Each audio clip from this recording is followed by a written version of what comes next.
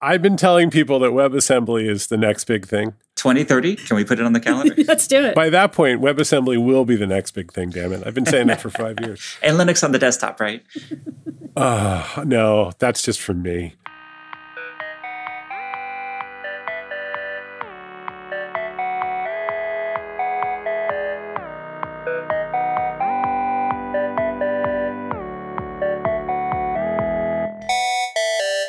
Oh my goodness, Gina. Paul? Gina, we have some disclosures with this guest. I'm so excited about this guest. You're very excited. You love this platform. I do. You love this, but I refuse to have any. I remain truly neutral on all content platforms. I feel that is my responsibility as like the Switzerland of content. But you are a fan. What's it called? What's your favorite CMS, Gina? I love WordPress. I do. I'm going to say it. I know you do. I feel that maybe as a professional, I should also try to be neutral, but I'm just going to say it. I've been publishing with and building on WordPress for a decade, and I'm a big fan. And so I'm very excited about the guest that we have on today. Wait, before we have this guest on, let's just fully disclose. We are a WordPress VIP partner. We have taken money from WordPress for work in the past. So just everything you hear is just pure marketing. Just don't believe a word. Just like as opposed to this podcast normally, when we're marketing our firm nonstop. So, but we trust you, the listener, to understand what's going on here, which is that we're talking to someone who was the founder and the builder of one of the largest and most significant content production platforms in the history of humankind, not just the web. Matt Mullenweg, welcome to the Postlight Podcast. Thank you so much for having me. And neutrality is way overrated. That just means you haven't figured things out yet. Okay. All right, let's go there. I put the words in the box, and the box is the database, and then I get the words out. And now, increasingly, that's an API. Why do I need all this content management in the middle? What's that? Management. Who likes management? Before I provoke you, WordPress is big, and there's a lot of different ways to measure big. Sometimes I see percentages of all the web pages in the world and things like that. Give us a sense about the organization and the scale. And also, it'd be very helpful to understand I think about WordPress and I think of that admin screen in my mind, but I know there's a lot more going on. So how big is this thing, and what are the things that WordPress does as an organization? Yeah, WordPress is an open source project I co-founded with Mike Little 17 years ago in 2003. It encompasses a really large community that kind of hangs out on WordPress.org, develops it. Any given release has 500 or 600 contributors, only which 10% work directly with me in a commercial fashion, so 90% really wide. There's thousands of volunteers, translators, and a huge economy built around it. I would estimate that the WordPress economy is about $10 billion a year or above.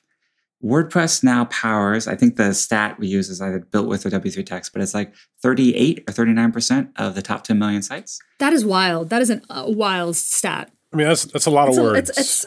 It's a lot of words being pressed. Yeah, a lot of words being pressed. So I see that as a trailing metric. Now, it's not a goal. Like, I would love to get that to 80, 85%, but that's not a goal. That is a measure of how well we're serving our users, how well the community is moving along with what the state of the art in content management, e-commerce, everything is happening and adapting and using. So WordPress is kind of this free core that we build. There's also over 55,000 plugins and themes that can transform it into pretty much anything. Some of those are very popular, like maybe Yoast SEO is widely regarded as like the best SEO software. WooCommerce, which is one of our products, is an e-commerce built on top of WordPress. That's now over $20 billion a year of goods being sold through it, and it's growing like a weed. A few years after starting WordPress, I started a company called Automattic, AUTOMATTIC. So typical egotistical founder, I put my name in it. And the idea was to create basically a company that worked in concert with the open source. So where this kind of for-profit and nonprofit would both complement each other and make both bigger than either would be on its own. And so fast forward 15 years, Automattic is 1,300 people. We've been fully distributed from day one. So even pre-COVID, we have people in 77 countries, pretty much every US state. And we make commercial add-ons. So WordPress.com, which is like a hosting service for WordPress. WooCommerce, which is the e-commerce plugin. We bought Tumblr last year, so we're running Tumblr now, and we're going to switch that to WordPress. And some other things that are for fun, like Simple Note and lots of plugins. Just a little side project that turned into a little company. Your average human being hears WordPress, and they don't realize that it is actually kind of quietly one of the very large platforms of the web, right? Like I think, people think Google, Amazon, whatever, and they get all the oxygen. And then you have this sort of iceberg floating along, which is WordPress. It's changed the nature of the web. And actually what to me is fascinating about it is that so much of what's happening in our world is about turning the web into a software delivery platform. Just app. And WordPress is that core of the web that is about we're going to make pages, they're going to be searchable, they're going to be optimized, and then you build on top of that. We can have commerce and catalogs and things like that on top of it. Do you feel that tension? Do you feel the tension to kind of turn WordPress into an app generation platform, or is its heart going to always remain in the page with words on it? I think what's beautiful is, regardless of whatever tension I personally feel or not, because it's really run by the community, it goes. So I would say people have been using WordPress as an app platform since 2012, 2013. And it was kind of the third wave, where at first WordPress was really just about blogging. And then it became about sort of managing your entire website. So versus like something you plug into another website. And then people started using it as an app platform. Why do they do this? I think it can be well suited for, you joked about putting things in a database and taking them out. Right. If that ratio is kind of 1-to-1, like maybe like a video game or a chat service, the data architecture and structure of WordPress is not well suited to that. So you probably want something else. But if it's something that's like a write a lot, read a lot more access pattern, WordPress is fantastic for that. So it can support literally millions of authors publishing things millions of times per day that get read billions of times per day. So that sort of model is really good for it. Yeah, that makes a lot of sense. I mean, one of the things that we do a lot at Postlight is that we're building platforms that have a lot of different components, and content being one of them. And a big thing for me with WordPress was when the REST API, became stable. And we use WordPress often in a headless sense as one component of a bigger platform. And that really opens up a lot of different possibilities. Because, you get those advantages of all the things that, 14 years or many years of WordPress development and user permissions and basic, author and great authoring experience, et cetera. But you can still surface that content really wherever you want it to be. It doesn't have to be a web page, right? It can be an Alexa skill or an iPhone, phone app or whatever. I like I said, I'm Switzerland when it comes to CMSs. I'm very neutral. But the reality is when people are like, what should I use? And they make they know I love technology and I like gee whiz, wonderful things. And they make their very strong arguments because people like to argue for new, exciting things that are completely unproven. And I'm like, yeah, no, you're going to use WordPress. That's what you're going to do because that's going to work. And you're not going to get confused and spend all your money on something that won't work and will be confusing. And so it's infrastructure, and it really does lock in as you're building these things. I think what's funny with the app-based world that we're in now, especially because a firm like our services firm, we get asked to build web apps probably more than we get asked to build sites. But there's always, 20-30% that is about managing the content. It just still has to happen. People are still creating things with words that have to go online. And yeah, I mean, at that point, you're going to have WordPress as REST or WordPress with GraphQL in front of it, and you're gonna have to make a strong argument otherwise. I was gonna ask about. I know that the open source community. It's incredible that you have 90% volunteer contributors, 10% from Automatic. Is that what you mentioned earlier? Which is really amazing because the community really is taking the platform and driving it forward. I'm curious, like what have been the features that have come out of the open source project that we were most excited about or inspired by? Yeah, it's every feature. So, I mean, I don't know if I can. I missed something very important earlier, which was like WordPress is actually not the most important thing in the world to me. Open source is. So I see a future of humanity where open source is like, as we globalize, it's key for like us being harmonious and not like descending into like a Malthusian trap or something like that. We really need, if you think of what open source is, it's essentially a hack to get competitors to work together and sort of create a shared commons of knowledge and functionality in the case of software, that something getting bigger, it becomes better. Where with most proprietary solutions, when something gets bigger, it becomes worse or becomes less aligned with its users, because the owners of WordPress are its users. And there's a bill of rights attached to it, which is the 4 freedoms of the GPL. It is much more like like a meta space country than it is like even a single product. And a controversial opinion I have, kind of going to what Paul said, is that the sort of survival rate of proprietary software, like they're all evolutionary dead ends in the very long term.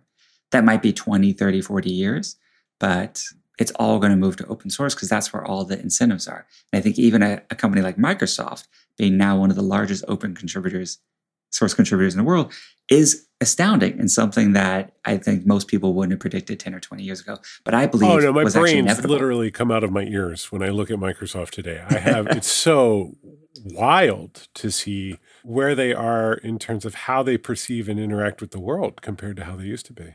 And they're doing a great job at it too. They took some of that crazy intelligence they already had and they're pointing it at open source. And I think it is multiplying.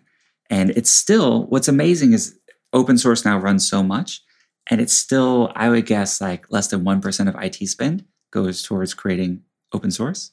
A city like San Francisco, which has an annual city of 700,000 to 800,000 people, spends on software licensing $50, $60, $70 million per year, every year, where WordPress going from 0 to probably 23% of the web was spent on entirely automatic $11 million outside funding, sort of 2005 to 2014.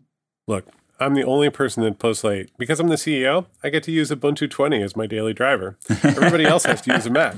And I think there's two things happening, right? And I see this with your product as well, or not the community's product. That is a good distinction to make, which is that there has been a tipping point. And actually, Microsoft's involvement is not just symbolic, but sort of contributes to that tipping point where the quality is really good. It's still hard to what's still hard sometimes are things like setup and installation, and that part of the experience. Open source culture doesn't drive towards them often as much as a commercial driver does. But once you get on the other side of that, the experiences are almost indistinguishable from really good commercial software. And often they're just more options and more extensibility. And I mean, like, I don't notice I'm on Ubuntu anymore. I switch back to the Mac and I'm like, yeah, okay, when I have to, which is to use Keynote. And so play that out a little bit, right? Like this is more of a comment than a question. So let me turn it into a question. What about that part of it? What about installation? Like you spend an enormous amount of your life helping people get things to run on servers. And now there's a lot of new ways to do that and a lot of cloud services. So fast forward a little bit. Where do you think that's going to go? I think the biggest threat to open source is probably the native app ecosystems. So Android and the App Store, quite famously in the case of Apple, have completely proprietary ecosystems. You can't sideload things. Well, Android is open source itself, right? I mean, it's actually Google. Well, I like to zoom out and think of technology as broad multi-decade trends. And we had a really dark period for security and malware.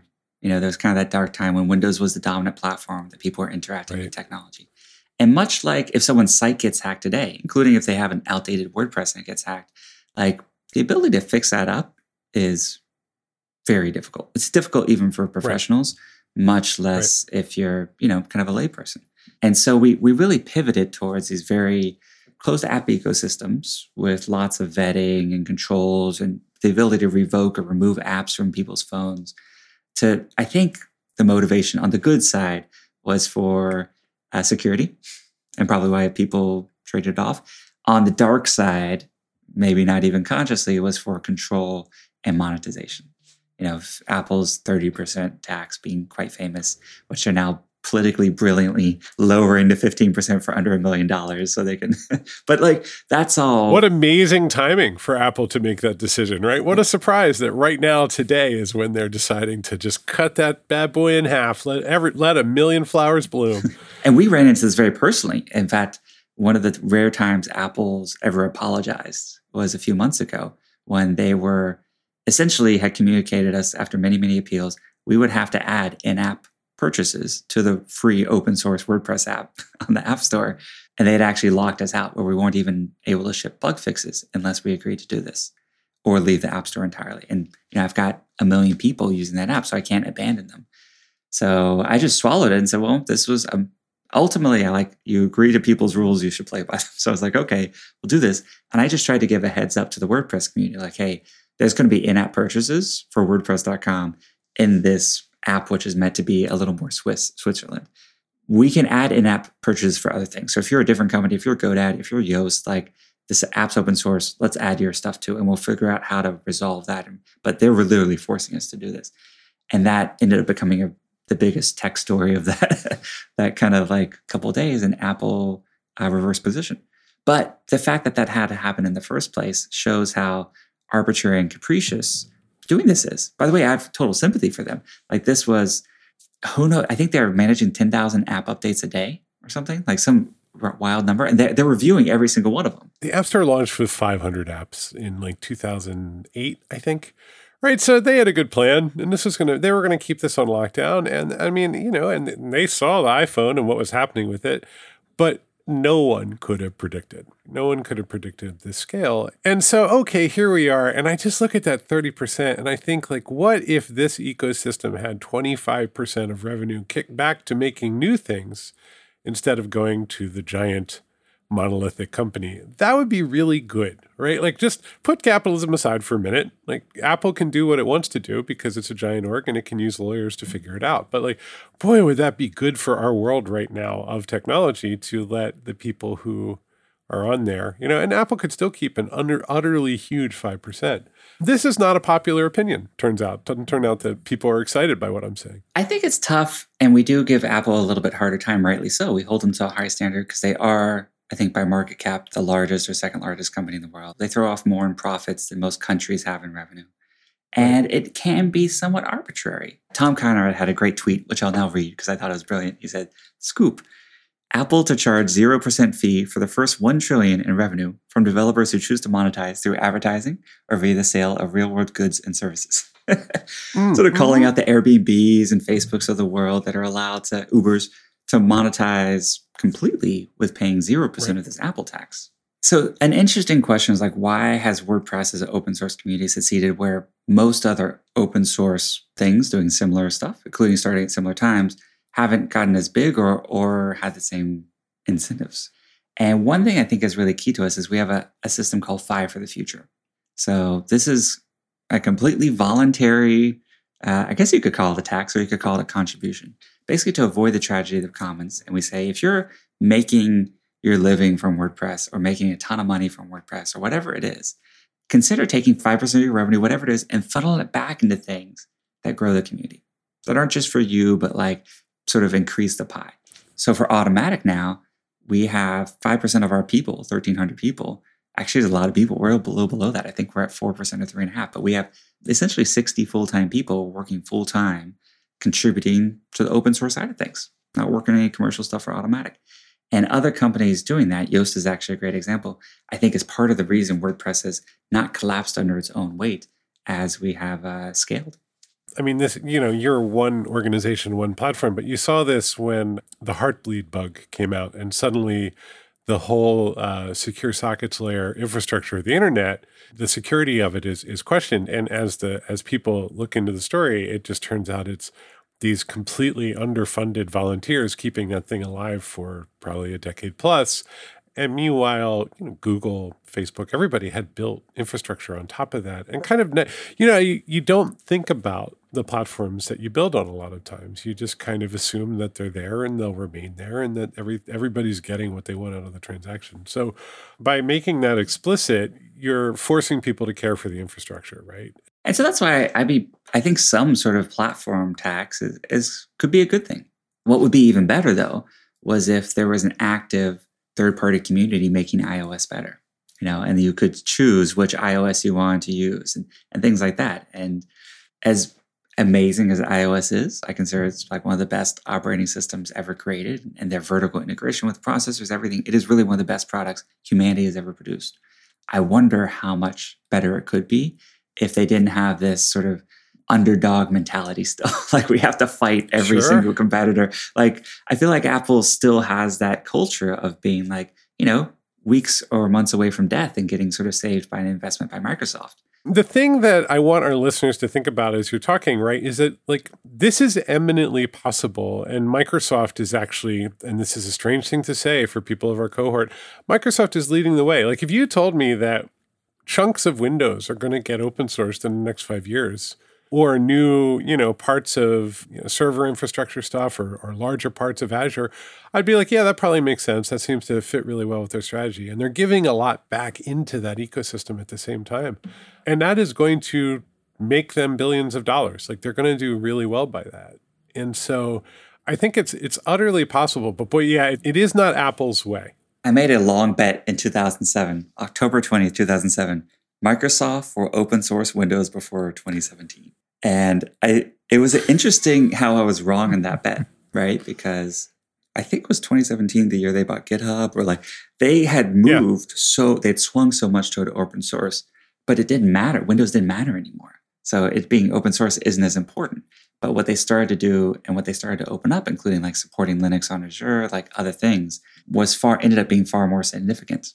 Are there any big orgs, because you're in a good position to know, any of the really good big orgs that are doing very well by open source, aside from Microsoft, anybody where you're like, oh, when we work with them, they've got it? I think there's pockets in every single organization because open source is just so clearly the future and the right moral thing to do if you're an engineer and you understand the moral and political implications of software licenses and longevity of code and everything like that I think it very naturally attracts engineers. And those engineers shift organizations from the inside where they have the power and ability to do so. And even where they don't, sometimes they ask forgiveness, not permission, which I love. All engineers should do that more. Linux was that one machine in the closet that solved a problem. And, now it runs all the cloud services. Sure. What's changed hugely, and you would probably speak to this as well, is like there was a time not that long ago when WordPress being open source was seen as a liability for large adoption. Absolutely. Yeah. And they were like, oh, open source is insecure, who developed, like all these sorts of things. It turns out everything they said, the opposite was actually true. Open source is, I believe, far more secure than proprietary software. It has better development and support over time. You actually have far more flexibility of not being beholden to one company like an Oracle to update it 10 years from now. You could, as people do for PHP, employ people to port security patches to things that PHP doesn't even support anymore. So there's a lot more autonomy, control, mastery, purpose, everything that you can get with open source. I mean, I think these are still fears. I mean, Matt, if you were talking to an IT director or a CTO who was saying to you, I have engineers who really, want to either open source work that we've made internally or want to use open source projects that already exist, but I am having a hard time selling this up the chain. I mean, why would we use code that's public to the world and everyone can see its flaws? Why do I have to worry about managing a community of contributors who don't even work for me and may not be interested in what my business is doing? Like, how would you advise that person? What are the kind of the talking points or the things that you would arm a decision maker who's trying to, make that shift in culture from fear and secrecy and, keeping things proprietary to that open source model? It probably depends on the customer because I'd want to know like what was important to them. Are they concerned about cost, security? If I were just kind of like, if I were doing a talk on this, I'd probably try to make an analogy to the drug war. And, things we learned 50 years from now about like really morally odious stuff Nixon said, like the precept of criminalizing some of the things like marijuana or psychedelics.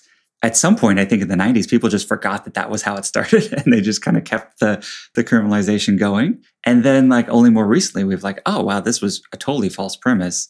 No one believes that anymore. I feel like the people who spread that FUD about open source being less secure was like Microsoft. And so you can go into the history of the Halloween memo and other things where they said like, oh boy, did they? We need to like create fear, uncertainty, and doubt to like disrupt this thing because otherwise it'll overtake us. And those people themselves, those organizations like Microsoft, in fact, do adopt open source for more and more mission critical things. I think it'd be interesting to talk about the history of cryptography, where the security actually comes from all sides knowing exactly how it works and not from some sort of security by obscurity, which of course is a flaw. Maybe dig into some of those assumptions like security by obscurity or other things and like kind of break them down. Like, is this reality? Is this true? And that could be an interesting way. But of course, it would depend completely on the client. Like some people don't actually feel that strongly about it. And I feel like sometimes they just ask that just to hear what you respond. Yeah. I mean, another thing that we hear from clients too, when we say like, how about, open sourcing this thing is like, well, but then people are going to come and then they're going to send pull requests and then we're going to have to answer their questions. And I'm like, yeah, in the best case scenario, right? Like that would happen. But it's a little bit like, but then I have to staff people to actually respond to those things. And this just feels like a big lift. Community is a lot of work and doesn't really scale. And we don't want to deal with that. It's like, you'll be lucky if people come and send you pull requests, number one. So if you get to that place, but this is like when people architect the platform for 8 billion users an hour, and you're like, yeah, why don't we just build it in C, right? Like, yeah, God help you if the worst thing that happens to you is that your platform gets a lot of support and engagement from the open source community. Like that, it really only happens like in a tiny percentage. Like it'd be great to see the stats on GitHub as to like where the most action is, right? And I'm sure it would actually be relatively predictable, which is just there's certain things that get a lot of attention. There's a power law for sure, but there's, I think, also a power law of utility. Gina, I apologize if I missed the distinction between like producing open source versus consuming it. So for consuming, I would make the arguments I did earlier and maybe point to some things like how Facebook's security team, which is some of the best in the world, reviewed and signed off on WordPress. And that's one of the things they're allowed to use. And it powers all their FB.com sites. So like if I'm talking to like a retailer, like you make, soup, what does your security team know that like Facebook's does not? So the best technologists in the world. So those things can work well. For producing open source, I actually shift a little bit where I'm a little bit of a maximalist. And I believe that if you're at the bottom end of that power law, there's actually not as much utility to making things open source either. And much like nonprofits, where you can sometimes get a bunch of different nonprofits trying to solve the same problem, and how much better it would be if they were able to combine forces in an effective way. Much that I think most companies should probably use and contribute to existing open source projects more than create their own. And I think that the utility they'll get from that is far better. And that is also kind of the whole point of open source. I'm a little bit of an anti-monopolist and other things, but open source turns that on its head because the freedoms that are imbued to every user, that kind of bill of rights attached to the software, as it becomes more popular, it's actually increasing the freedom in the world, where a traditional monopoly or something, as it became more popular, would decrease freedom in the world.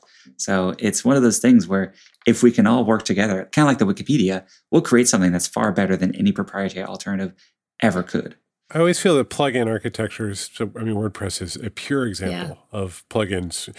Open source tools with plugin architectures, because it lowers the on-ramp so much to just be like, oh, this is the API for working with this thing. I'm going to build this little plugin that solves my problem, throw it out into the world and see what happens. And whereas the core platform then might require a lot more love and attention and require a lot more focus before you can get involved, making plugins tends to be really, really easy. And it seems to be hard to architect things that way because you don't see a lot of things that have good, well-defined plugin architectures, but boy, does it lower the cost for jumping in. It was actually a very deliberate design decision we made early on in WordPress, which is instead of creating like an object-oriented hierarchical means of extending it, which actually imposes a lot of your ideas for how the architecture should work in the taxonomy of the code and data, we decided to go with a system of filters and actions, which basically allow you to filter and change almost every piece of data at different points in the execution. Or when something else is happening, jump in there and say, I want to do something too. So the combination of these, I feel like, is actually an incredibly powerful framework that maybe we need a better term for, like object-oriented, but I think more software should adopt. The other important thing there for people creating open source projects is what are the incentives of those extensions? So for example, one thing I've seen some other projects kind of fall by the wayside was they created kind of built-in monetization on the platform. Now, what that ended up doing is it discouraged developers from working together. So let's say, Paul, you made a Blue Widget plugin, and I made a Blue Widget plugin, and we're each making maybe $5,000 a year from that Blue Widget plugin. There's no incentive for us to collaborate because then we have to figure out how to divide the money and stuff like that. And there's an anti-incentive for that ever to go into core. So if the core software says, hey, we need Blue Widgets in core, now I'm fighting for that because I'm making some money from not doing it. And then also users get nickel and dimed a bit, where you start it and you're like, I have to buy 30 different things from 30 different vendors, or even if it's all combined. But kind of like that non-bundled experience, which I think each one is like kind of whittling away at the great user experience. You mentioned Wikipedia. What other sort of big open projects do you keep an eye on? Like, what do you think is interesting out there in the world? Chromium is incredible. Chromium. Yeah, and you can look at the V8 engine as powering Node, and there's so much that's come out of this. And it's a great example where Google sort of seeded this open source project, and it created some of the best code that's been written in the past 10 years. It's moved the state of the art for what we can create on the web a ton. Let's not forget they bootstrapped it with Conqueror from KDE, right? So it goes even further back. Yeah, I think both Safari and Chromium branched from KDE, right? Yep. Or sorry, the KHTML or whatever it was called. Yeah, KHTML, which was actually a very good browser back in the day. It was just sort of like, oh, this is happening now. And then, that got them there faster. But they started contributing to an existing project.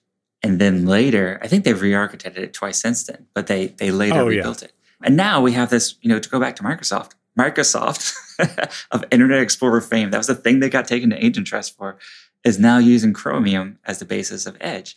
And another controversial view I have is that it's inevitable and probably a good thing for Firefox to adopt Chromium as well. Interesting. Okay, wait. So we gotta unpack this because it's funny because when Chromium was announced at the time, Firefox was a great browser that everyone loved and it's open source. And at the time, I remember thinking, why is Google doing this? Why don't we just make Firefox is it? Had a great extensions, all the things at the time, right? We're talking about 10 years ago, probably. I don't have the date, but let's unpack this about Firefox.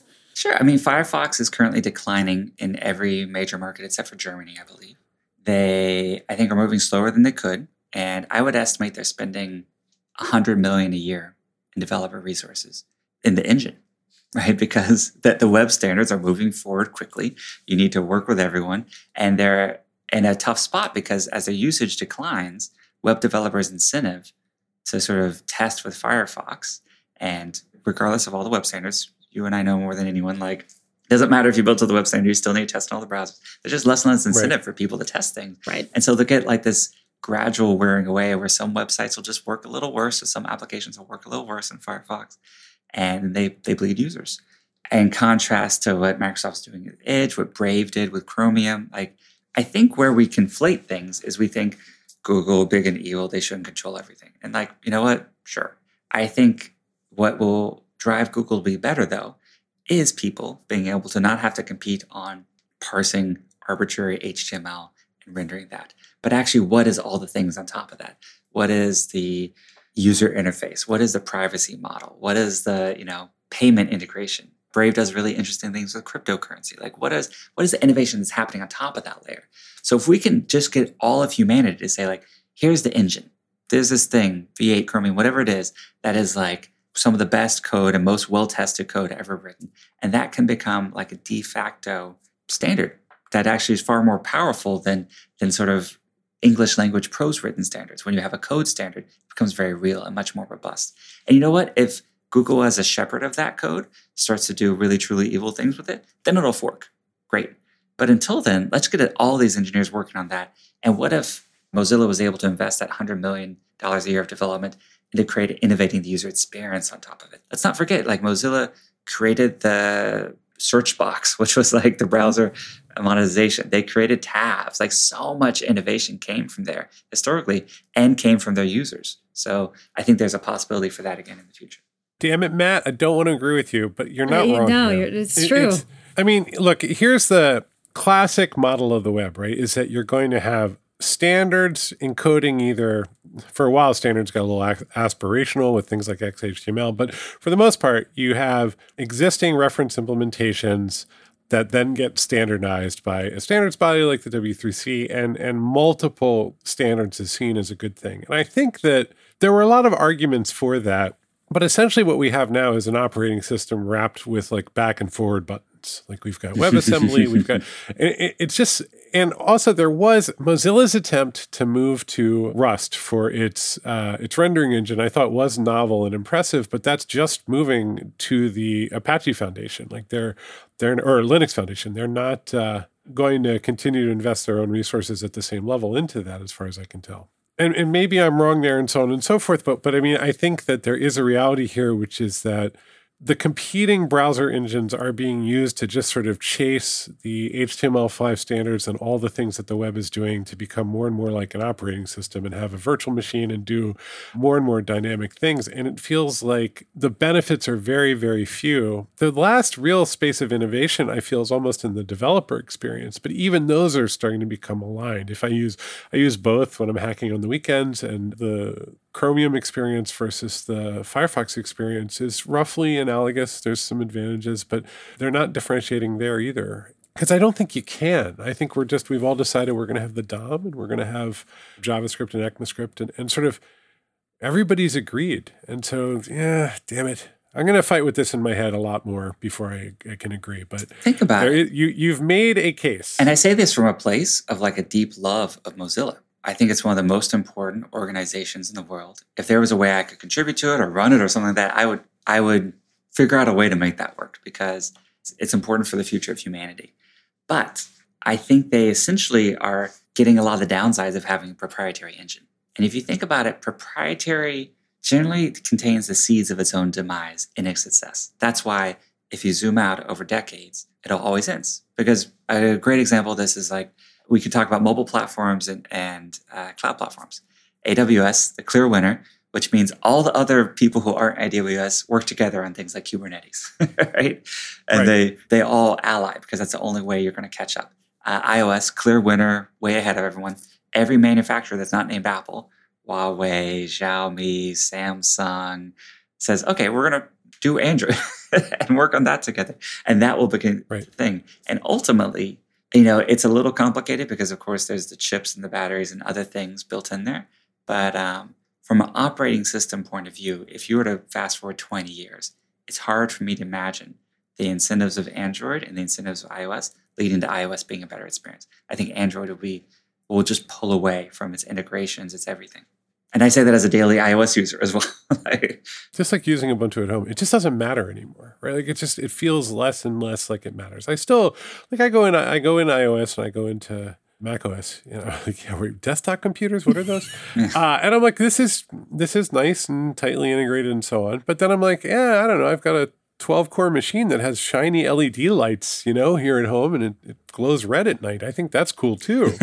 And that used to be, I don't think people understand how important that difference was back in the day, and it just feels less and less important. Well, and the beautiful thing that happens is the open source competitor forces the proprietary one to open up. This happened to Microsoft. Right. I expect it to happen to Apple in the 2020s. Like the fact that I can't choose until very recently, like the default calendar app or default mail app on iOS, and it only seems to be shifting now because of antitrust, is just a height of arrogance. Yeah, the government might be helping us along there. And Europe might help as well. The Lightning connector versus USB-C. There's things that Apple does purely for lock-in. And if I were to list the reasons that I stay on iOS being pure product quality, the build, the battery, the camera, versus the things that force me because of lock-in. The iMessage lock-in is an absolute crime. I've now moved on and off of. Anyway, see, my big dumb idea is the cloud platforms are going to realize at a certain point that you know what, we're not going to get. We've hit our limits on giant enterprise customers, and we should actually go for consumers and give them like an operating style experience right there in their browser, and have them do things with the software that we offer in the cloud app store. Oh boy, yeah, that's where I think it's going to head. Now, usually I'm completely wrong in all of my predictions, so just keep that in mind. But we're going to do a show in about 10 years and check all the things that we predicted for the next decade, the coming decade. I'd be happy to be a guest again in 10 years. That would be so fun. This is a good way to close this out, right? Which is, you've been talking about where we're going to be 10 years from now with the FANG companies and so on. And you've also told us that you're not really the driver in some ways of WordPress. You steer the ship a little bit, but for the most part, it comes up to you. So it's hard to predict necessarily because WordPress ultimately feels very reactive. But fast forward a little bit, as a CMS platform in the age of apps and cloud platforms, where does WordPress live? Where does it evolve? So if we look at it from a very high point of view, I think that the thing we'll have to navigate in the 2020s is the desire for mutually incompatible principles like privacy, security, and freedom and autonomy. We talked a lot about sort of FANG companies and Apple and Google and stuff, but I think that same lock-in that iMessage does people are getting locked into stuff like that when they choose proprietary CMSs or when they build a proprietary CMS. They're getting an invisible locked-in. They are creating a debt that they will have to pay down somewhere down the road. The thing that we've been doing that I actually think is even bigger than WordPress, that's come out of WordPress, maybe to loop back to Gina's question from very earlier, is called Gutenberg. We've created this editor that my hope is that everything that takes text boxes on the web uses Gutenberg in the future, regardless of whether it's proprietary or open source, whether it's our competitors, whether it's us. We're actually relicensing Gutenberg to the MPL, which is the Mozilla public license, to allow it to be used in proprietary mobile apps. So the idea is that a MailChimp, a WordPress, a Tumblr, a Drupal, a Facebook, all can utilize this. And the idea of Gutenberg is basically saying, when we moved to writing on the web, we kind of brought this mentality of like Microsoft Word and these like monolithic text boxes and pages into this. And really the beauty of the web is creating blocks and elements. So Gutenberg is a block first editor that says like, hey, the beauty of the web is like there's 1,000 Lego blocks out there and you can assemble them to create almost any layout you imagine, almost any functionality. It's a great way to integrate new services. So like we just added support for like a Loom block, and the Loom folks wrote me like, why did this happen? This is so cool. Like, it's like, well, you supported open standards like OEmbed. It's very easy to create a block and we like Loom. So even though you're small, like let's add support for that. And so it can create a more interconnected web. And these blocks then become like I think a fundamental better way to both edit and write content, but also create really rich layouts. And so Gutenberg is the thing I'm probably most excited about. I've spent probably the better part of 4 years of my life kind of getting it to where it is now. And we're just maybe like 10% of the way there. But I'd encourage like you or anyone else building anything that has a text box, look at embedding Gutenberg, and it can be skinned and you can hide 99% of the interface. It's really, really exciting. This is what I used to talk about with XML, but everybody's like, I don't want to write angle brackets. I'm going to use JSON. And, now we're back to the way it should be, which is elements and blocks that can be restructured and transformed. Thank you, Matt. Thank you. That's good. That's what I've been looking for. Yeah, we use Gutenberg on postlight.com, and I actually, Gutenberg is starting to take. We're hearing from clients like, oh, we're running WordPress. We want to move to Gutenberg. Like, we need some help. And it's like, yeah, I think it's crystallizing the way that people think about content on the web more because it's right there in the editor. Structured content on this here internet. Read, write structured content. It's been the dream. Heck yeah. It only took 20,000 years, but here we go. 4 years of Mullenweg's life. Lots of life left to go. I hope so. Gutenberg is good. Gutenberg is, I'm neutral on everything, but Gutenberg is a mass market way to add structured, semantically sensible content into places like newsrooms where people don't have to learn a lot of secret codes. Oh, you just made my 2020. that was coming for you. That was huge. No, that is huge for me. I came in here to poke fun at WordPress, and I'm going away thinking how I'm going to graft my world on WordPress as a platform. This is the Mullenweg effect, Trapani. It's true. It's true. He already got you. He did. He already got you. And you're like, WordPress, la, la, la. And I'm like, WordPress. Oh, well, that is interesting. I mean, that is a better vision. Matt, thank you so much for your time. We're so glad that you came onto the show. Yes, this is great. It's been an honor and pleasure. And thank you for everything y'all do. Well, I think that's a bright fellow who's going places, Gina. I think so. I think there's some big things coming from that.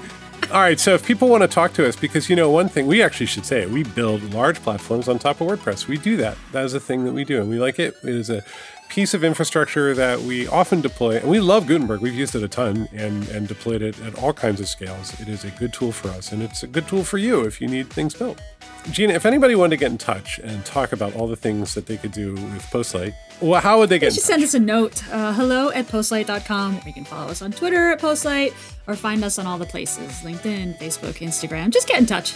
Check out our website. It's powered by something. And also check out postlight.com/catalyst, our big white paper about how to manage the reality of shipping software inside of very large organizations. It's hard. We know it's hard. And so we wrote down everything we know. All right, we love you. Get in touch. Thanks, everybody. Let's get back to work.